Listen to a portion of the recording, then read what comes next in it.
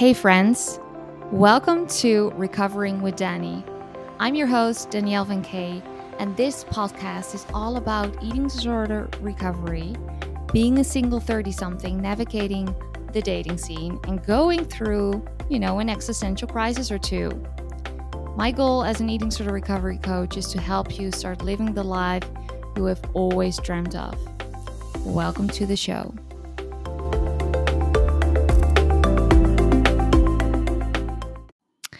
Hello, everyone. Welcome to another episode.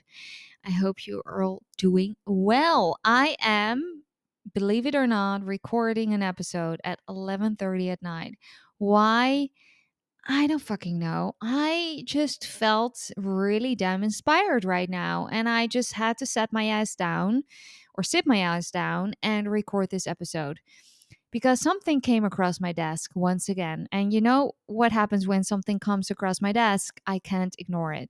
So I will go in further detail, and there's no introduction needed because there's no personal updates needed. I also have a bit of a client stop currently up until the end of the year, so there's nothing much to update you on there. Yeah, that's pretty much it. For the people who want to start in January, as I've said before, you can sign up on my website for any program of choice, and I'll reach out to you in January.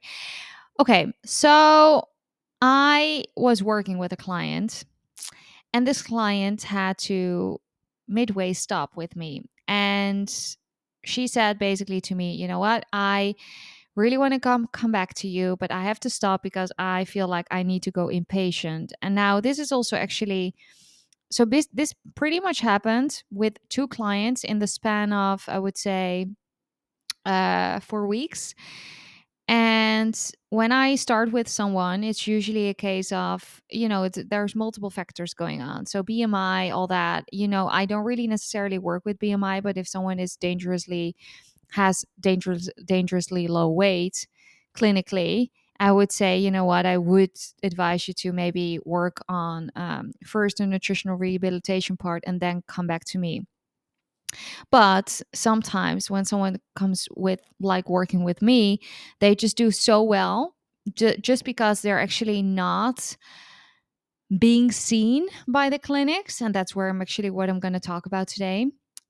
So once they start with me, they just eat in abundance. They eat according to their extreme hunger, extreme mental hunger, extreme physical hunger, and whatnot. And they eat in abundance. That word is basically pretty much the word of this podcast episode. So this client said to me, you know what, I feel like I need to go into a clinic because my weight is kind of staying stagnant, even though, and all to be fair, this client in specific had a harder time to do the work. So, and I could tell that as well. And I said basically after a couple of weeks, I said, listen, I wouldn't mind if you would go into inpatient and then come back to me. So that's what she did. And I got a message today, and this is not a news flash. I get these kinds of messages way too often of, hey Danny, so my weight is actually creeping up quite a lot, and they want to start minimizing is that's not the right word, but they want to um have me eat less than the current meal plan. They want to pretty much take off things from the meal plan because they say I'm gaining weight too fast. I mean, she's like with eye roll emoji because she knows that, oh god, here we go again.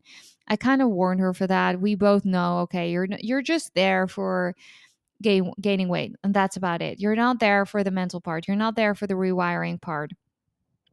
Now, this is something that is really, really upsetting me that this still happens. I mean, when I was in recovery, I was physically so hungry and mentally just fucking starving that I had to eat a shit ton of food in order to feel satiated. Like, we're talking about thousands and thousands of calories. We're talking about packs of biscuits, pints of ice cream, just a lot of everything.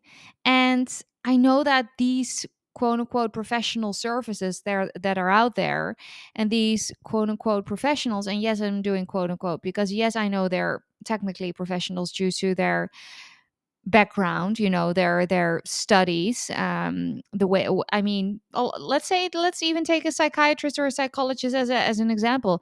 The other day, one of my clients, she saw a psychiatrist who didn't even look at her file, and she just immediately assumed that my client was binging, and she said, I'm not binging, I'm not even feasting, I'm just eating a lot. It's now frowned upon to have a healthy strong appetite. I mean, I'm just I'm flustered, as you can tell. That's why I was like, I'm going with God. I'm just recording this episode and we see where it goes. Maybe I'll delete this because as you can tell, I'm riled up. But this upsets me so much. I want people to eat whole family sizes of some things. Like, that's what it should be. It should be an abundance mindset as opposed to a dying mindset. How can a diet mindset still be present in a clinic? How can professional services still fill these people? It's because they're all entrenched in diet culture. It's just insane. It's really, guys, I am at my wits' end. I am at my wits' end. It's just so insane that people don't get that you need loads and loads and loads of food after a period of starvation, after having been in a famine for such a long time. And for the fact that my clients, they gain weight, quote unquote, too fast, they have to stop eating as much. They have to start ignoring their mental or physical hunger. What I can't even, like, again, I can't wrap my head around it. I can't accept it. I'm so not okay with it. As I've said so many times before, unless there's a case of refeeding syndrome, and all these people are medically monitored, so that's not even the case here. We're talking about, you need to start being in an abundance mindset. Now, if you're someone who's listening to this and thinks, you know what, I need to go inpatient or I need to get into a clinic, you know what? You don't have to. Why? Well, because in some cases you actually do, maybe if you are, like I just said, are clinically underweight, you feel like, I just need to be somewhere. And I actually once knocked on the door of a clinic and I said, guys, listen, I need help here. I just need to break out of this certain pattern. I need to break out of this, I don't know, merry-go-round of just eating the same safe food over and over again and being an orthorexic fucktwat. And I need to get out of that. Can you please help me? And they did. And, I gained a couple of kilos and there I was, not recovered at all, but I was getting closer to nutritional rehabilitation. That didn't recover me, obviously, but it did the job at that point in my life. And if I would have known more, if I had more information, God knows where I would have been at that point in my life, but I didn't. So, you know, you live and learn. And here we are now, many years later, many moons later, and we're now coaching for 6 years. So, things end well if you do the work. But anyway, going back to, if you are someone who is starved, who is chronically thinking about eating food, watching food videos, what I eat in a day videos, thinking about food, planning food, guys, that's all extreme mental hunger. If you're then on top of that also having this physical extreme hunger or having this eating induced hunger, I would even argue that my extreme hunger plus my Lyme disease, both of them have saved me. I would not even say I would argue. No, this is just a straight up fact. My extreme hunger plus my Lyme disease both saved me from my eating disorder. They both made me recover because due to Lyme disease, I had no life. I was just a vegetable sitting on the couch, being high as a kite on medication because I was in so much pain. For those who are new here, I feel like there's a lot of, not I feel like, I know there's a lot of new subscribers every single week. So for those who are new here, I have chronic Lyme disease.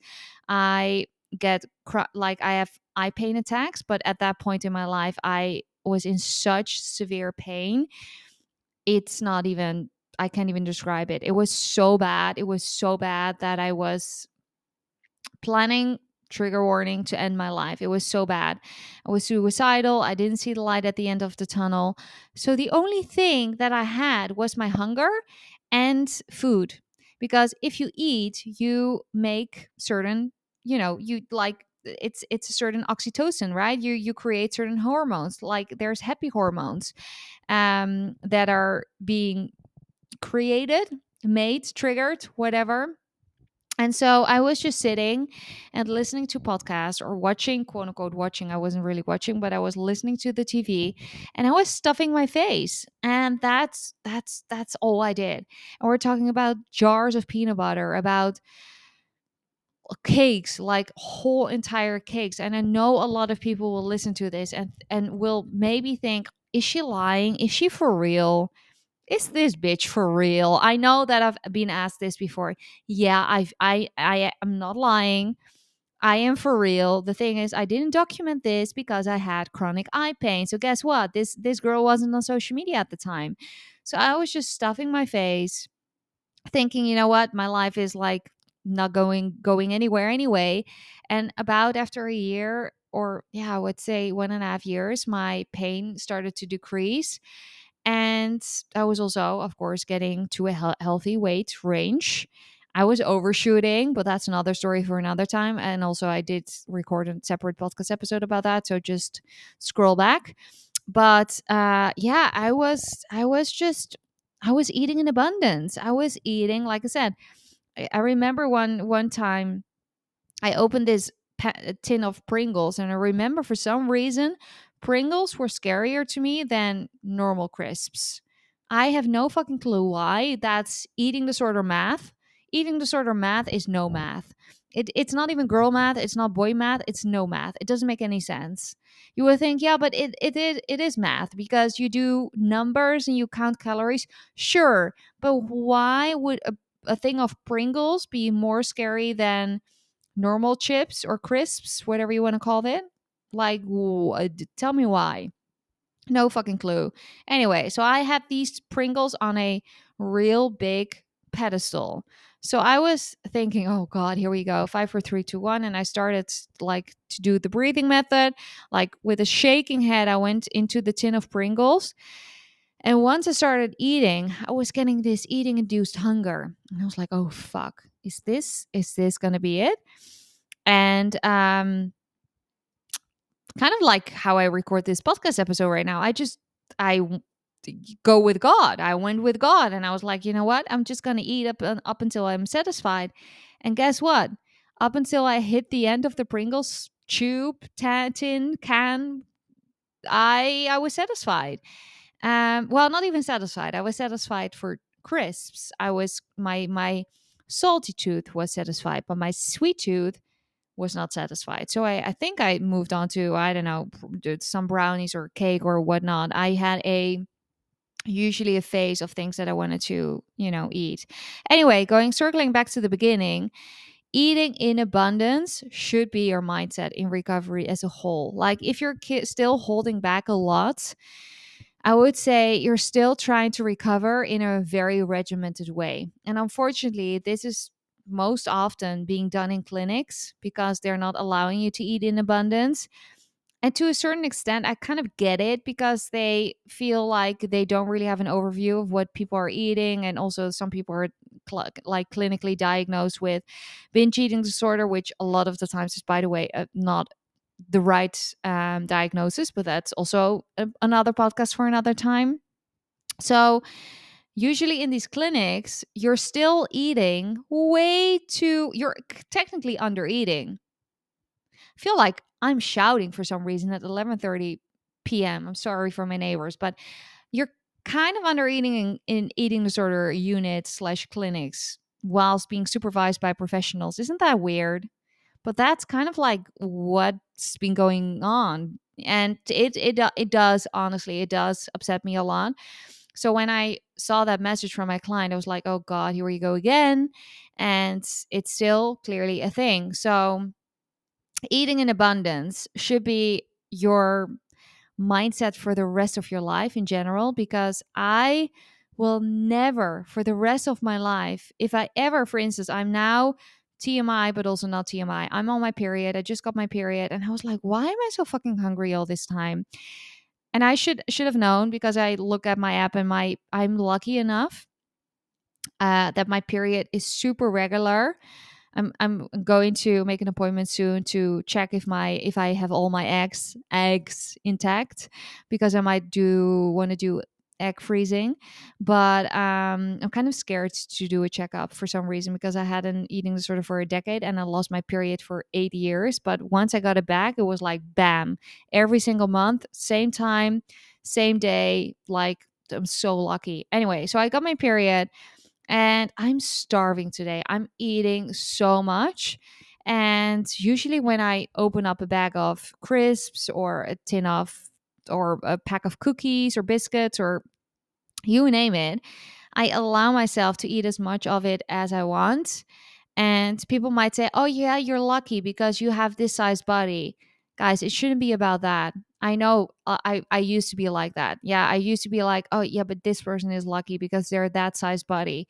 You're always going to be the size body that fits with your genetics. So, sure, maybe I am lucky. Who knows? But that's not what it's about. It should be about your abundance mindset is for the rest of your life. You could never say to someone with an eating disorder or with a past with an eating disorder, you still have to hold back. Like, it's like a little bit to make sure that you're not going to go over the weight where you're supposed to be. What? Excuse me. That's still dieting. That's actually the starting point of an eating disorder, I would say. So, yeah, for me, that's been like a big no and a big no go. And I'm so freaking like upset that this is still happening and still ongoing. And yeah, eating in abundance is where it's at. And, my, like I said, my extreme physical and mental hunger and my Lyme saved me from my eating disorder, as most of you know, because I did record a podcast about sharing my story. But if you're still holding back, if you're noticing you're holding back because either you're in a clinic where they're not allowing you to eat as much as you want, you might have to look at alternatives once you're out of the clinic, or work with a coach who has also the abundance mindset. And B, if you're not in the clinic, this is your sign. This is your sign to start eating in abundance, because no one is telling you you shouldn't. The only person who's telling you, or the person that not it's not even a person, the only thing that's telling you to hold back is your eating disorder or diet culture or your fat phobic uncle. That's it. Or your mom or your dad or whoever it is who's fat phobic and has an internalized fat phobia or has like certain diet culture standards and all that jazz, which we don't listen to, okay? You have an eating disorder. You're on your own path. This is your journey. This is your path. And you should focus on that, okay? All right. I'm going to stop my big ass rant here because I feel like I'm screaming into a microphone like nobody's business. And I need to go to bed. So that's it. Okay, bye.